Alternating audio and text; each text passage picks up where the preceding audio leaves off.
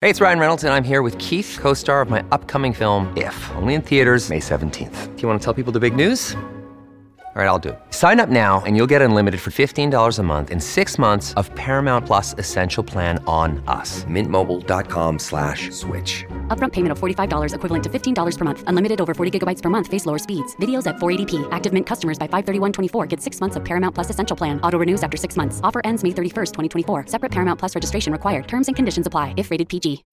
When you need mealtime inspiration, it's worth shopping Kroger, where you'll find over 30,000 mouth-watering choices that excite your inner foodie. And no matter what tasty choice you make, you'll enjoy our everyday low prices, plus extra ways to save, like digital coupons worth over $600 each week. You can also save up to $1 off per gallon at the pump with fuel points. More savings and more inspiring flavors make shopping Kroger worth it every time. Kroger, fresh for everyone. Fuel restrictions apply. Look, Bumble knows you're exhausted by dating. All the, must not take yourself too seriously, and 6'1" since that matters, and what do I even say other than, hey? Well, that's why they're introducing an all-new Bumble, with exciting features to make compatibility easier, starting the chat better, and dating safer. They've changed, so you don't have to. Download the new Bumble now. Welcome to the New Books Network. Welcome back to the New Books Network. My name is Paula de la Cruz Fernandez, and I am one of the hosts. Today, I interview Dr. Cristina Sivantos, author of the book Jamón and Halal, Lessons in Tolerance from Rural Andalusia, published in 2022 with Amherst College Press. Cristina Sivantos is a professor of Hispanic and Arabic literary and cultural studies at the University of Miami in Florida. Her research focuses on Arabic-speaking immigrants in Hispanoamerica and Spain, South-South relations between Latin America and the Arab world, empire and coloniality, nationalisms, memory studies, and tolerance. She is the author of Between Argentines and Arabs, Argentine Orientalism, Arab Immigrants, and the Writing of Identity, published in 2006. Another title, The Afterlife of Al-Andalus, Muslim Iberia in Contemporary Arab and Hispanic Narratives, published in 2017. And the book that we're talking about today, Jamón and Halal, is available online, open access. So please go ahead and look for the title. I also recommend the print version, has a beautiful cover. And I will also add in the on the interviews post, I will also add websites, URLs for Cristina Sivantos' faculty and personal websites for your information. So welcome, Cristina. Thank you. Thank you for having me here. It's a pleasure. I am so glad you're here. And first, I want to know a bit more about you before we start with the conversation about the book, but also besides the book, because I read in your book how interesting your background is between Spain and Cuba and Latin America, and how has that influenced your professional career and how you became the professor that you are today? Sure. My mother's side is all Cuban, and my father's side of the family, they would go back and forth in successive generations between Havana and a very small town in the Alpujarra, which is the region that this book focuses on. And but I grew up in Miami, and it's for anybody who has been to this city, it is a crazy conglomeration of many different cultures, mostly from the Caribbean and Latin America. But it's common to hear, not just English and Spanish, but also Haitian Creole, French, Italian, German. So growing up in this world, which was mostly in my little world, was mostly the contact between English and Spanish from various different parts of the world. I was always very curious about, how do languages affect each other? How do cultures affect each other? What happens? Is it, can it be more harmonious, or is there always going to be friction? And so this interest in cultural contact led me to pursue a doctorate in a field called comparative literature. And because I was interested in the Arab world and the Hispanic world, I initially focused on medieval studies because that was the obvious major connection between them during the medieval period in Iberia. But I soon realized that working on ancient manuscripts was not for me. And I shifted more towards migration studies and historical memory. And this actually, my background in medieval studies came back in my second book, The Afterlife of Al-Andalus, when I picked up a thread that was present in the first book on Arab immigrants to Argentina, which was references to that medieval period in Iberia, what's sometimes referred to as Muslim Spain, but is, the period of Muslim rule from the 700s till 1492. And that book, The Afterlife of Al-Andalus, looked at what can be called medievalism, which is how that medieval period is recreated and used in the contemporary era, in our era. And one of the issues that I focused on, particularly in the conclusion of that book, is tolerance, because the period of Muslim Iberia, or Al-Andalus, as it's known in Arabic, is one that's often referenced as either a time of great of great religious conflict, if people focus more on the Reconquista process, where the Christian kingdoms reconquered the peninsula through a variety of different alliances. Sometimes there were even alliances between Muslim and Christian kingdoms, so it's not as neat a picture as it's usually presented. But in any case, that whole period is often referenced as one of religious conflict, but Al-Andalus itself is generally associated with cultural harmony and a period of coexistence between religions. So I was interested in, how this image of Al-Andalus as a place of peaceful coexistence is used today to talk about cultures in contact. And that led to this new project that focuses specifically on the Alpujarra region of Spain, because of my family background, since I was a late teenager, I've been visiting the town that my father's family is from, called Orgiva, and I was amazed by the changes that I was seeing there over the decades. It was a very small town that's considered to be part of this very regional culture that is seen as very traditional, Catholic. And little by little, I was seeing, the number of British expats in the town was growing. A lot of people from Britain and other parts of Europe, as well as other parts of Spain, who were settling in hippie communes or alternative communes on the outskirts of the town. And then also a few North African immigrants and a large community of Sufi Muslims who are converts, European converts, to a particular branch of Islam known as Sufism, the mystical branch of Islam.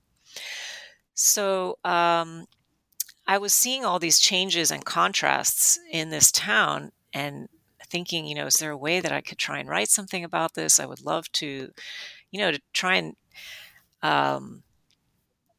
connect it to my academic interests, but I hadn't really found an angle. And then one day, a cousin in the town showed me an episode of a Spanish television series called Radio Gaga, where they went and focused on, the whole episode was focused on the town. And there were so many things about the way that they presented the town that struck me. And, things that I saw as problematic or, just fascinating, that that was sort of my entry point. And I started looking for other television programs on the town. And I was shocked to find that this little town of about 6, maybe 8, max 8,000 residents, has about 7 television series dedicated to it, just, in the last 15 years or so. So that in and of itself seemed noteworthy. Yeah, so that's how I came to the project. Great, thank you. I'd like to start talking about the book now. Could you tell us about the title, Jamón and Halal? Yes, sure.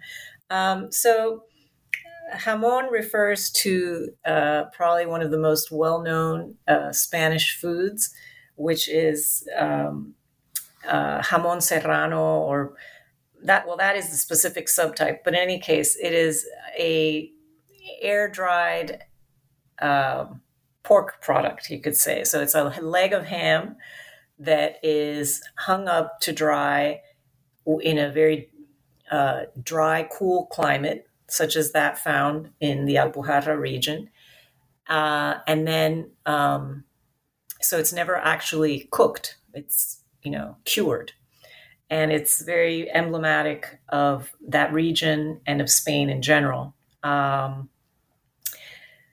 The ham and any pork product and wine have a very particular history in Spain because of that Muslim period that I referred to before, where when initially there were mass conversions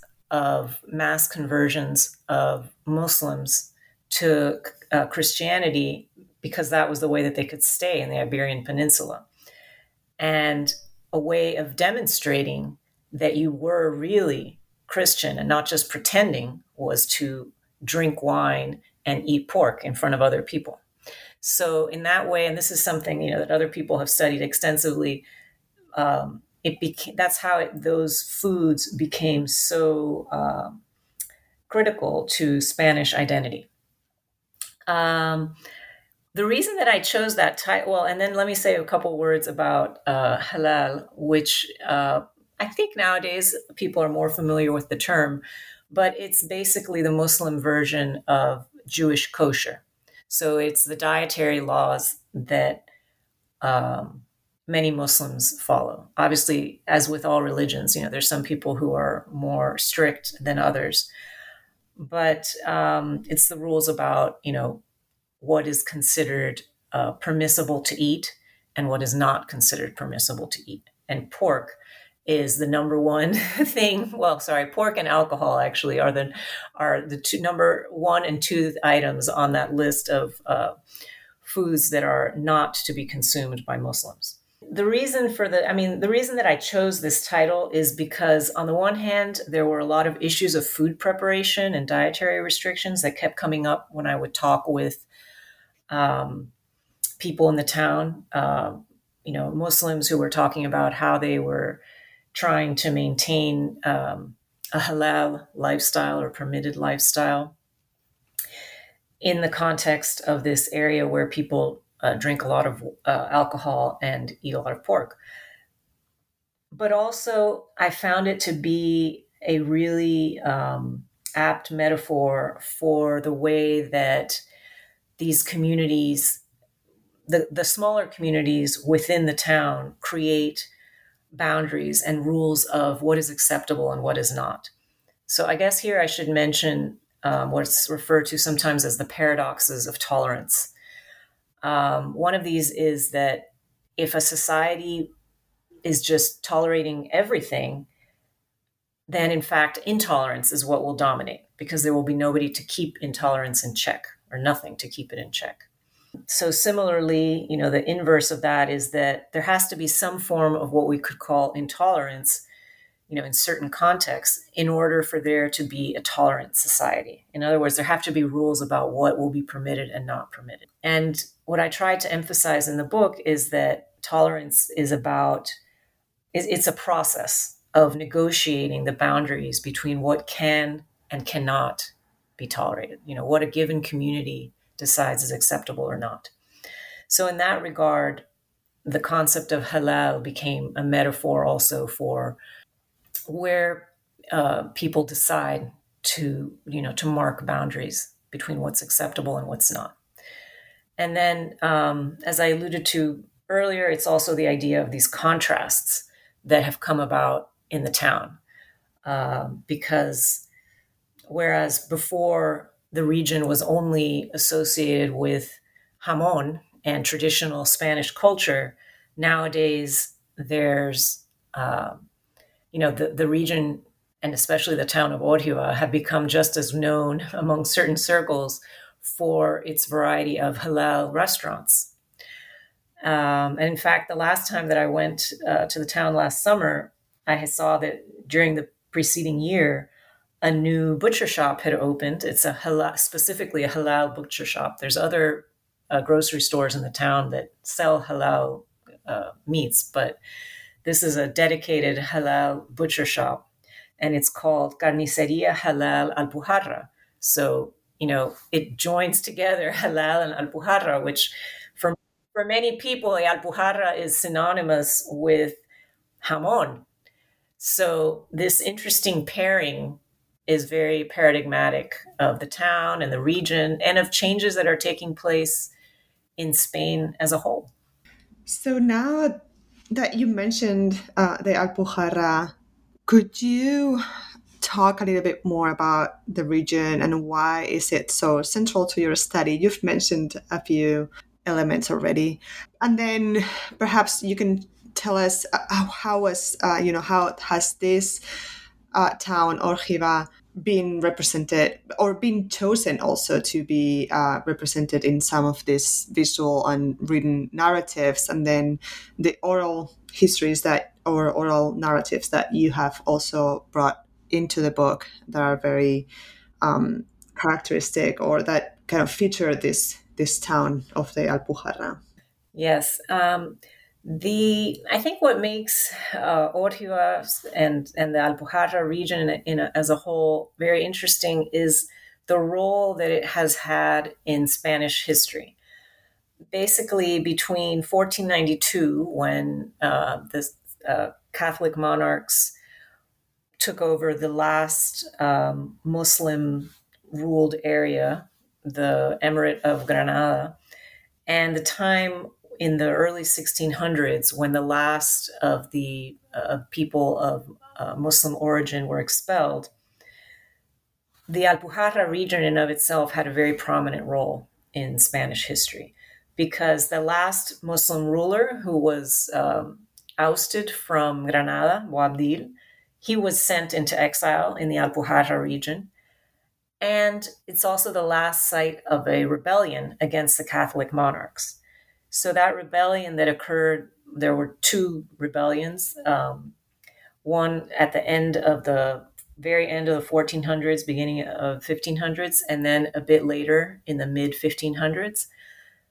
They were successfully quashed by the Catholic monarchs, and that's seen as the completion of the Reconquista process. So in nationalist accounts of the rise of Spain as we know it today, that's considered the major milestone in completing this Reconquista process that's seen as the foundation of Spain. So in that regard, the Alpujarra has always had this important role and a very particular image among Spaniards as being a place where Catholicism was solidified, but also the last holdout of the Moriscos, who were Muslims who were converted to Christianity but remained in Spain until they were also ousted in the final expulsion decrees. So, because of this mix of association with Muslim rebels who were then romanticized in 19th century literature, and the role of the region in the Reconquista, it's taken on, in many different accounts, this aura of remoteness, a place where traditional culture remained untouched, and also intertwined with that, the idea that there were still a lot of Moorish culture there, a lot of legends about Moors having remained there. And this is an area of, that's a fascinating area of research, because there are records showing that there were more people of Muslim origin who remained in Spain than was previously recognized. But a lot of this took expression in different types of legends about the region, and also an image of it as being primitive. So this is also related to the distinction, the efforts to distinguish between Europe and Africa, and the creation of civilizational hierarchies. The idea that Europe is more advanced and somehow simply better than Africa. So this takes expression in like a chain of hierarchies where, for instance, the French would traditionally look down on the Spanish as being more barbaric or closer to being African-like, in part through this contact with the Muslim world or having been part of the Muslim world. And then the rest of Spain has a tendency to view Andalusia in that way, as a region that's more backward, lazy, etc. And then within Andalusia, the Alpujarra region is often seen as the place that's, full of, let's say, more quote unquote backward people, more primitive, etc. So this sort of hierarchy has also had a role in how the region is viewed. And during the 18th century, and especially the 19th century, there were a lot of travelers that would come from Britain, France, and also from other parts of Spain, who came to the region, to the Alpujarra region, and wrote travel narratives that emphasized that Moorish past and the primitiveness of the area.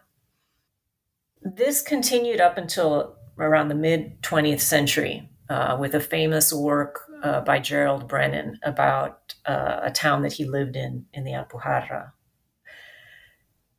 And even in some more recent travel literature and popular histories about the region, you can still see this emphasis on preceding historical periods, which I find very curious, because the area has changed so much in the last 30 years, but there's almost nothing written about that, or almost no attention paid to that. Instead,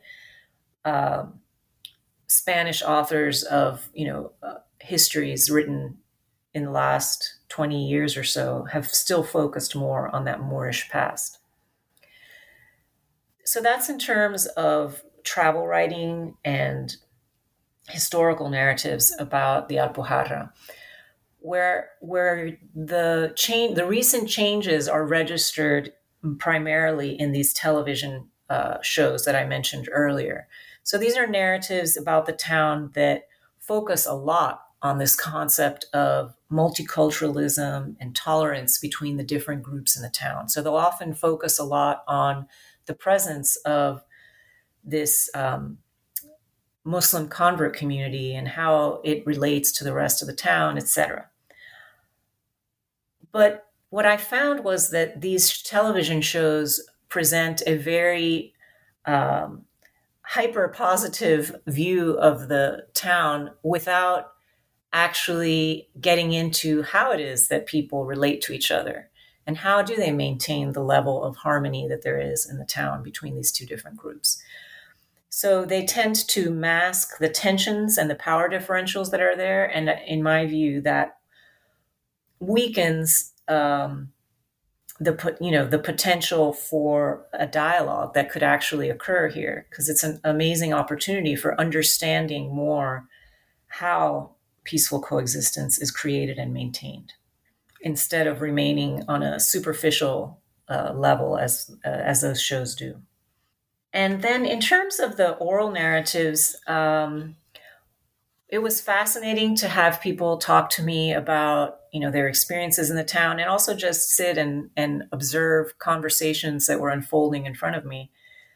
And the types of terms that kept coming up were ones of parallel lives, different, whether I was talking with British residents in the town or alpujarreños, locals who had lived there for generations. They all would mention that each community within the town kind of kept to itself for the most part and led parallel lives. But they also mentioned how they negotiated the contact between the groups and the boundaries between them. So this is how that I connected it to that idea of halal and how limits are set between groups and how people decide what will be accepted and not.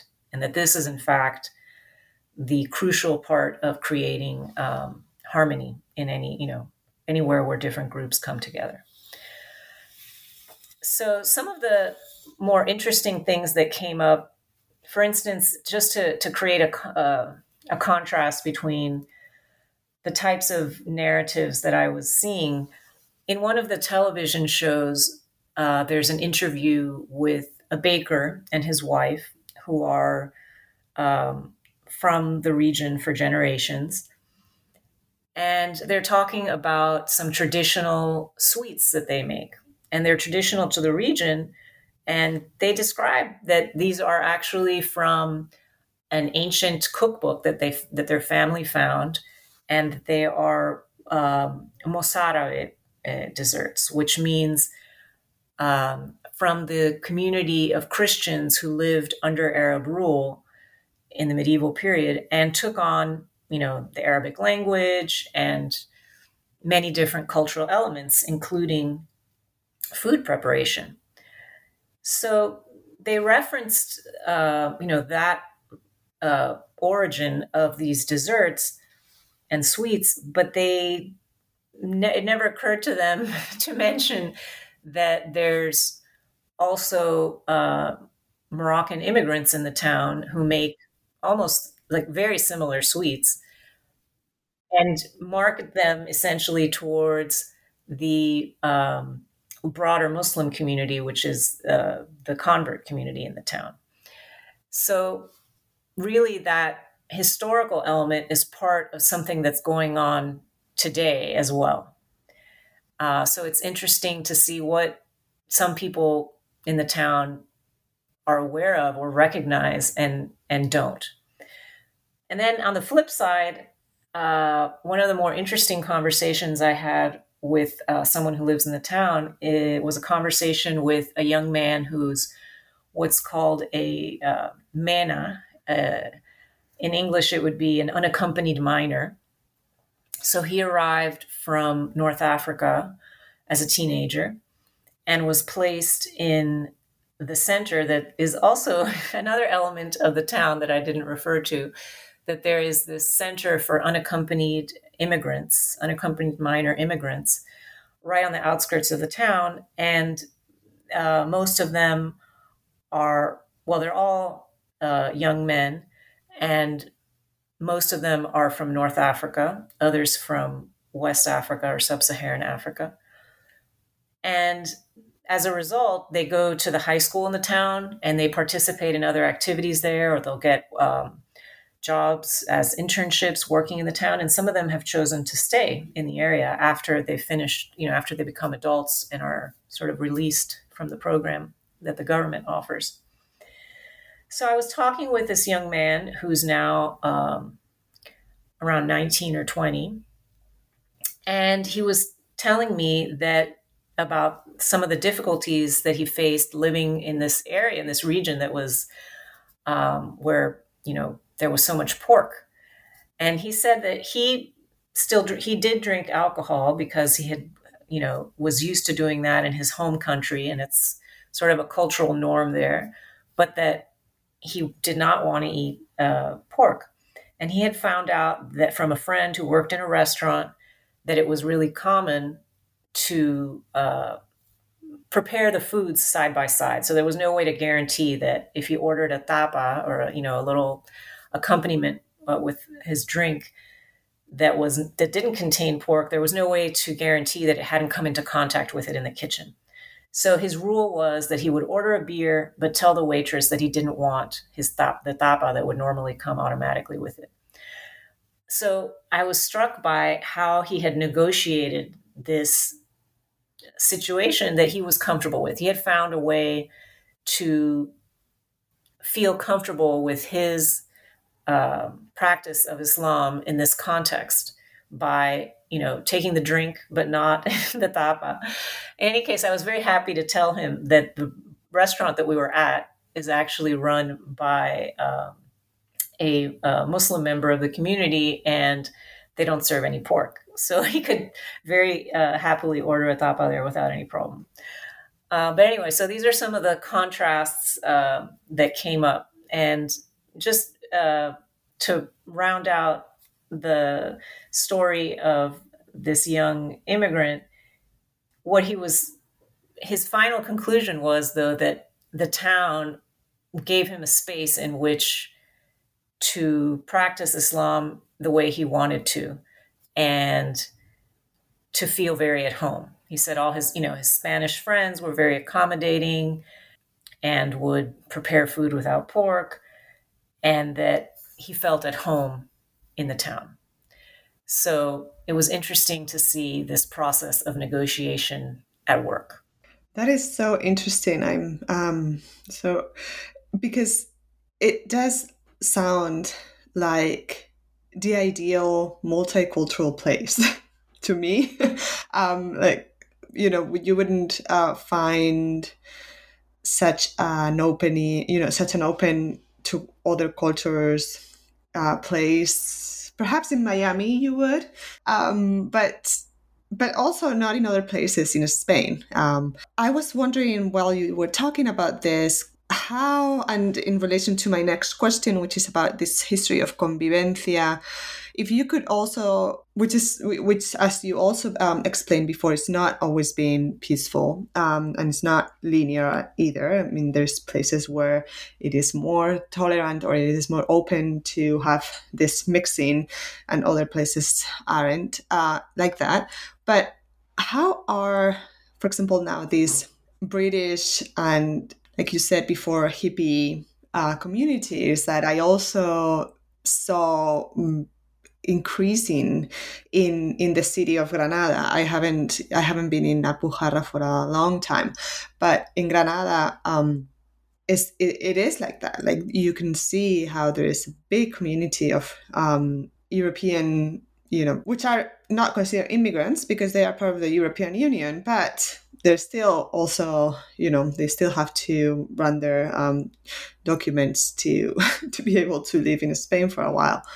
I guess, I'm not sure. But how is that? How is this history? How is this convivencia experienced over time and in different places? And how is kind of the Alpujarra a unique place where this comes into being performed and experienced? Yeah, so I think I'll talk about the convivencia a little first, but I want to make sure that I circle back to the hippie communities, because that's an important element that I shouldn't leave out. So I'm very happy that you used the term non-linear, because the history of Al-Andalus in its entirety is very non-linear. I think we tend as humans to want to create neat packages and neat stories. So the generalized, sort of cleaned up version is that everything was, beautiful there and harmonious until things started to fall apart and the Reconquista happened.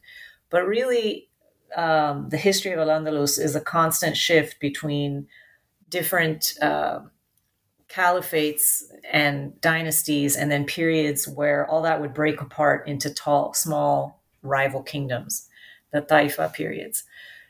So when people look back to or reference convivencia, they're really usually referring to a period that only lasted a little more than 100 years, from the middle of the 10th to the middle of the 11th century with the Caliphate of Cordoba.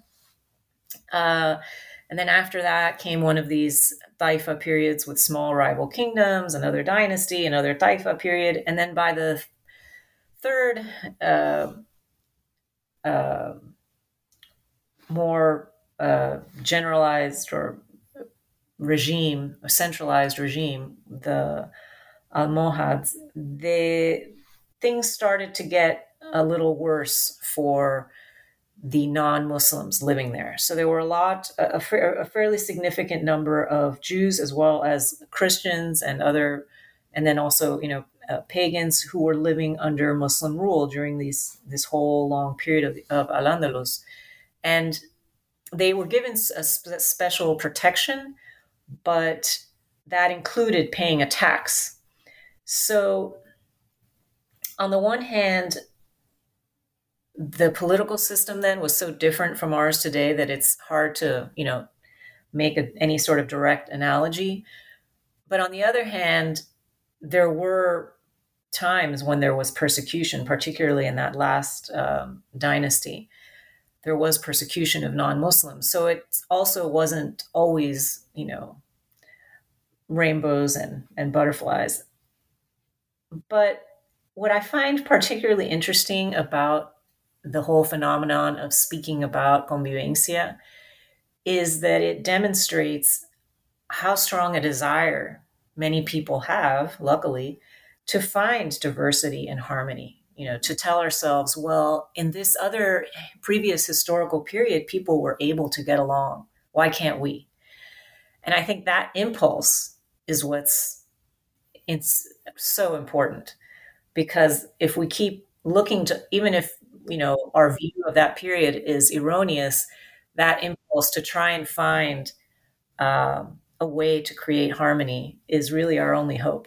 And then I wanted to tie that back to the alternative or hippie communities, because really one of the biggest tensions that I saw in the town was between what you could call the more extreme hippies, the ones living sort of off-grid, for instance, in a yurt or in a truck parked on the side of a riverbed, who are not part of any official system. They don't pay taxes, they don't pay for electricity, etc. And that was the tensions that I saw between that group and all the other groups in the town were the biggest that were readily apparent. And so at that point, it's interesting that religious difference became very much a non-issue. And what concerns most of the people in the town is who is in their view is contributing and who is not. And this gets into a lot of what I refer to as civilizational discourses, of who's civilized and who isn't. And ironically, the people from Northern Europe who are living off grid are seen by some members of the community as less civilized than the Muslims in the town. So there's a lot of interesting contrasts and paradoxes.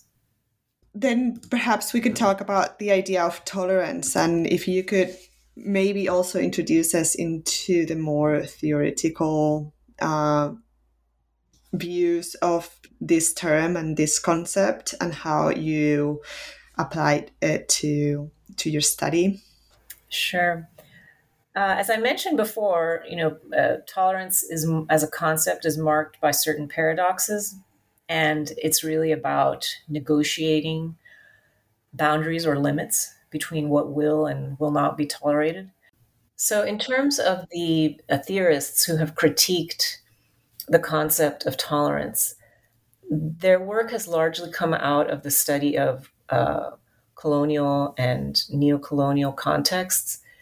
And what they've pointed out is that European colonizers would view the colonized as barbaric and in some way, unacceptable. Some certain practices of theirs were considered unacceptable, but they were tolerated. In other words, there was a sense that tolerating implies recognizing that there is something distasteful, something unpleasant, something reprehensible even about the other, but that the person with more power will put up with it. And this is problematic because of the hierarchy that it creates. But I think that if we use a different conception of power, we can understand tolerance as something that really can be a useful ideal.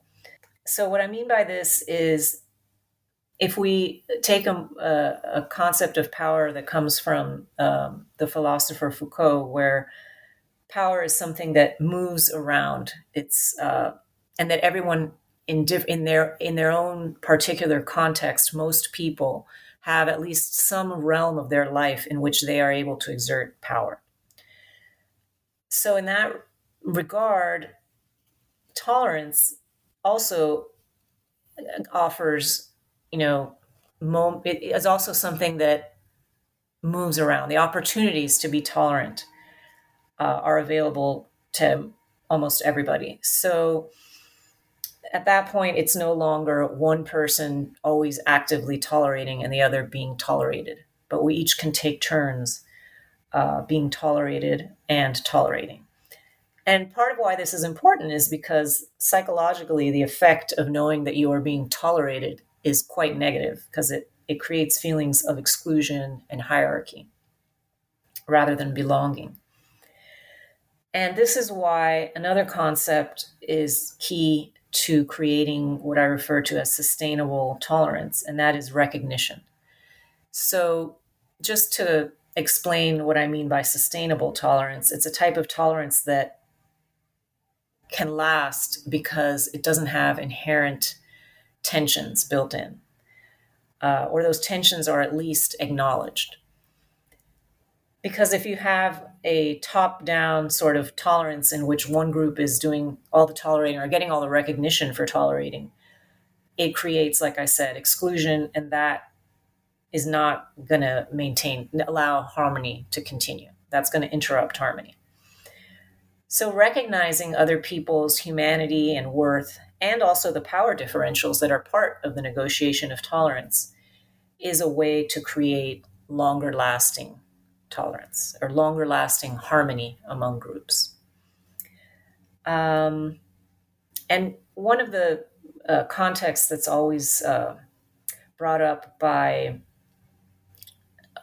academics who criticize the concept of tolerance is the colonial context, because European colonizers generally would portray the colonized as being barbaric and intolerant.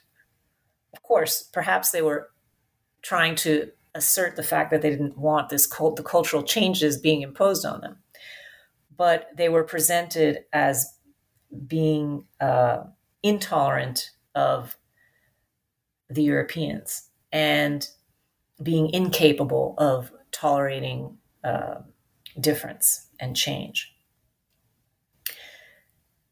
So this,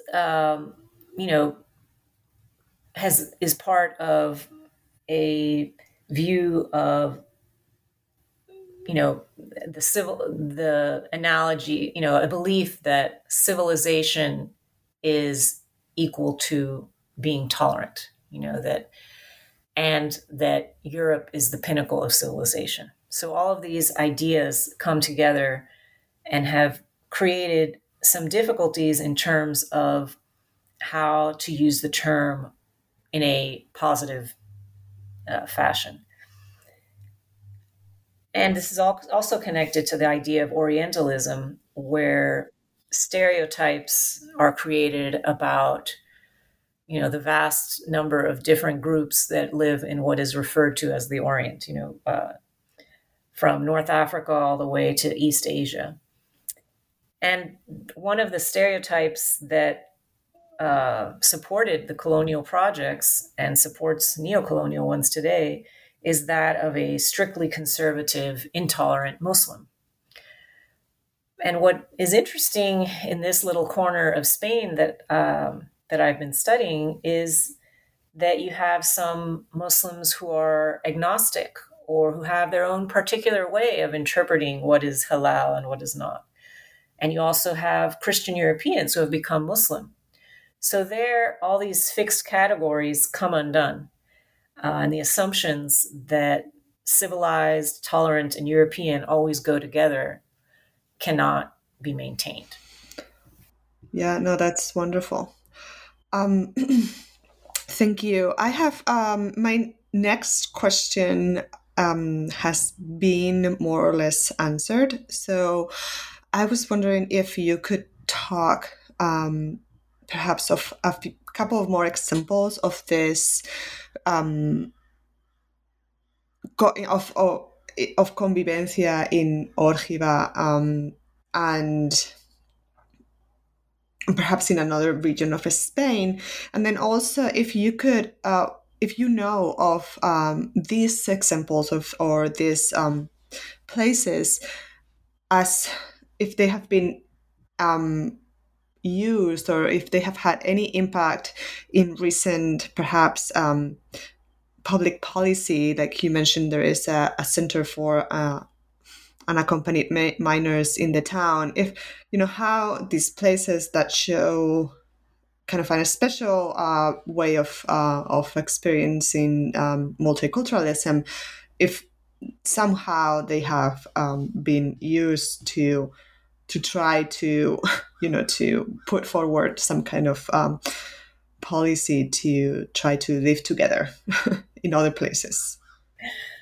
Sure. So I don't know of any attempt to draw policy out of it. One sort of the most official recognition that the town has received in that regard is that there was I think it was around 2010, there was a grant from the regional government to study sustainability in the broadest interpretation, including, from ecological to cultural sustainability in a particular town in Andalusia. And I guess a few different towns were considered, and they decided to focus the project in the end on Órgiva, and they brought in a team who carried out oral interviews. So it's very interesting what they did. And they got all the community members, anybody that they could recruit to participate, not only in voicing their narratives about their experiences in the town, but also in the process of editing this, all of these narratives. And they produced a book out of it called Hablamos de Órgiva. It's very interesting in terms of, what it represents as a process, this participation that I described. But curiously, the way that the testimonials are presented, it erases what the person's background is unless the person themselves gives some reference. You don't know who it is that's speaking or anything about their background. So it makes it a little hard to figure out exactly what's going on. Plus, they mention in one of the prefaces that they made the choice due to the request of the participants to standardize people's speech if they were using very local forms of Spanish. And this is interesting because another one of the tensions has to do with the very local dialect that certain people still use in the town and standard Spanish. The standard Spanish, for instance, of somebody who has come to the town from Madrid or Barcelona, etc. So I found it interesting, that choice. So I feel like, in a way, it's fascinating because of the process that they instituted and the recognition of how diverse the town is, but is a missed opportunity in the sense that they didn't try to create a more coherent meaning out of this pastiche of Right. of testimonials. But that's the only sort of official recognition that I know of so far. I do know there's the other examples, there's a couple of examples of places where there's, a very striking, meeting of different groups that hasn't gone so well that I mention in the book. For instance, in the city of Granada, there's the project of the Mezquita Mayor that was founded in 2003. So it's a new grand mosque for the city. And that created a lot of tensions because, people who lived in the local area were opposed to it. Catholic authorities were opposed to it. And then it sort of revealed tensions between the community of European converts to Islam and the Muslim immigrants. So it was an interesting contrast to how things were done in Ortiva, but of course the stakes were very different, and the demographics too, in terms of the numbers of Muslims versus Christians in the area.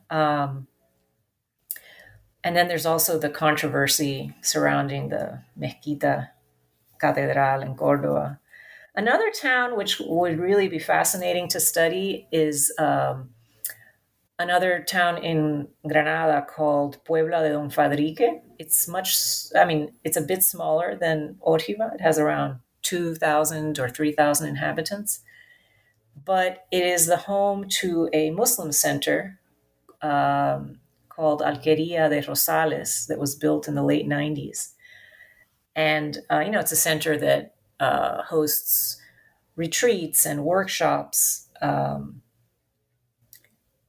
and also carries out research in Arabic manuscripts. So it's a very interesting center in and of itself. But the fact that it's in this small town in the province of Granada, I think it would be fascinating to see how. I haven't visited it yet, but it's on my list of places to go. Wonderful. So talking about lists, and since you just published Jamón and Halal, could you tell us what you're currently working on? Sure. I would say, I guess, that I have two projects going now that have to do with Cuba and historical memory. One is an article that's actually going to come out soon on a canonical 19th century Cuban novel and how it is referenced in literary and artistic works today, and connected through those works to migration. And the other one has to do with how 19th century Cubans related to North Africa, because this was a time when both Cuba as well as Puerto Rico and these small colonies in North Africa were the only remaining colonial possessions of Spain. And certain Cuban authors noticed this and wrote about North Africa. And they often have references to Al-Andalus and the Reconquista when they write about North Africa. So again, it's how the past is used in a subsequent period.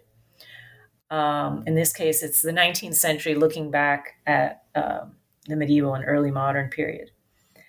And I just finished a translation of a short story I co-translated it with a colleague.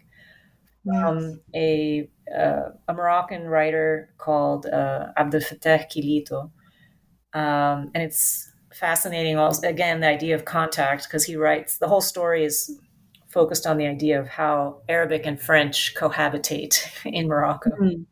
So So it is a translation from Arabic to English, or? Actually, in this case is from French, because this author writes sometimes in Arabic and sometimes in French. He's a bit unusual in that regard. Most Moroccan writers either write in one or the other, but he switches depending on the work. But in a way, you could say that it's Arabic in French because of the way he plays with the language. Fascinating. Thank you so much. Well, I hope we hear more about all these new works in New Books Network. And with this, I'm going to thank you very much for having been with us today. Thank you for having me here. It was a pleasure. My name is Paula de la Cruz Fernandez. I am a host of the NBN.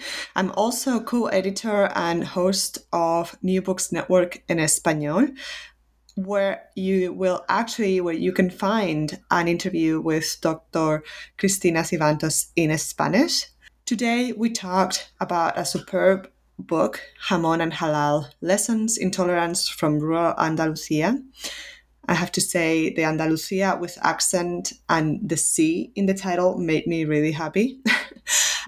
Published in 2022 with Amherst College. This book is open access, and I will leave a link in the interview post. Thank you, everyone, for listening.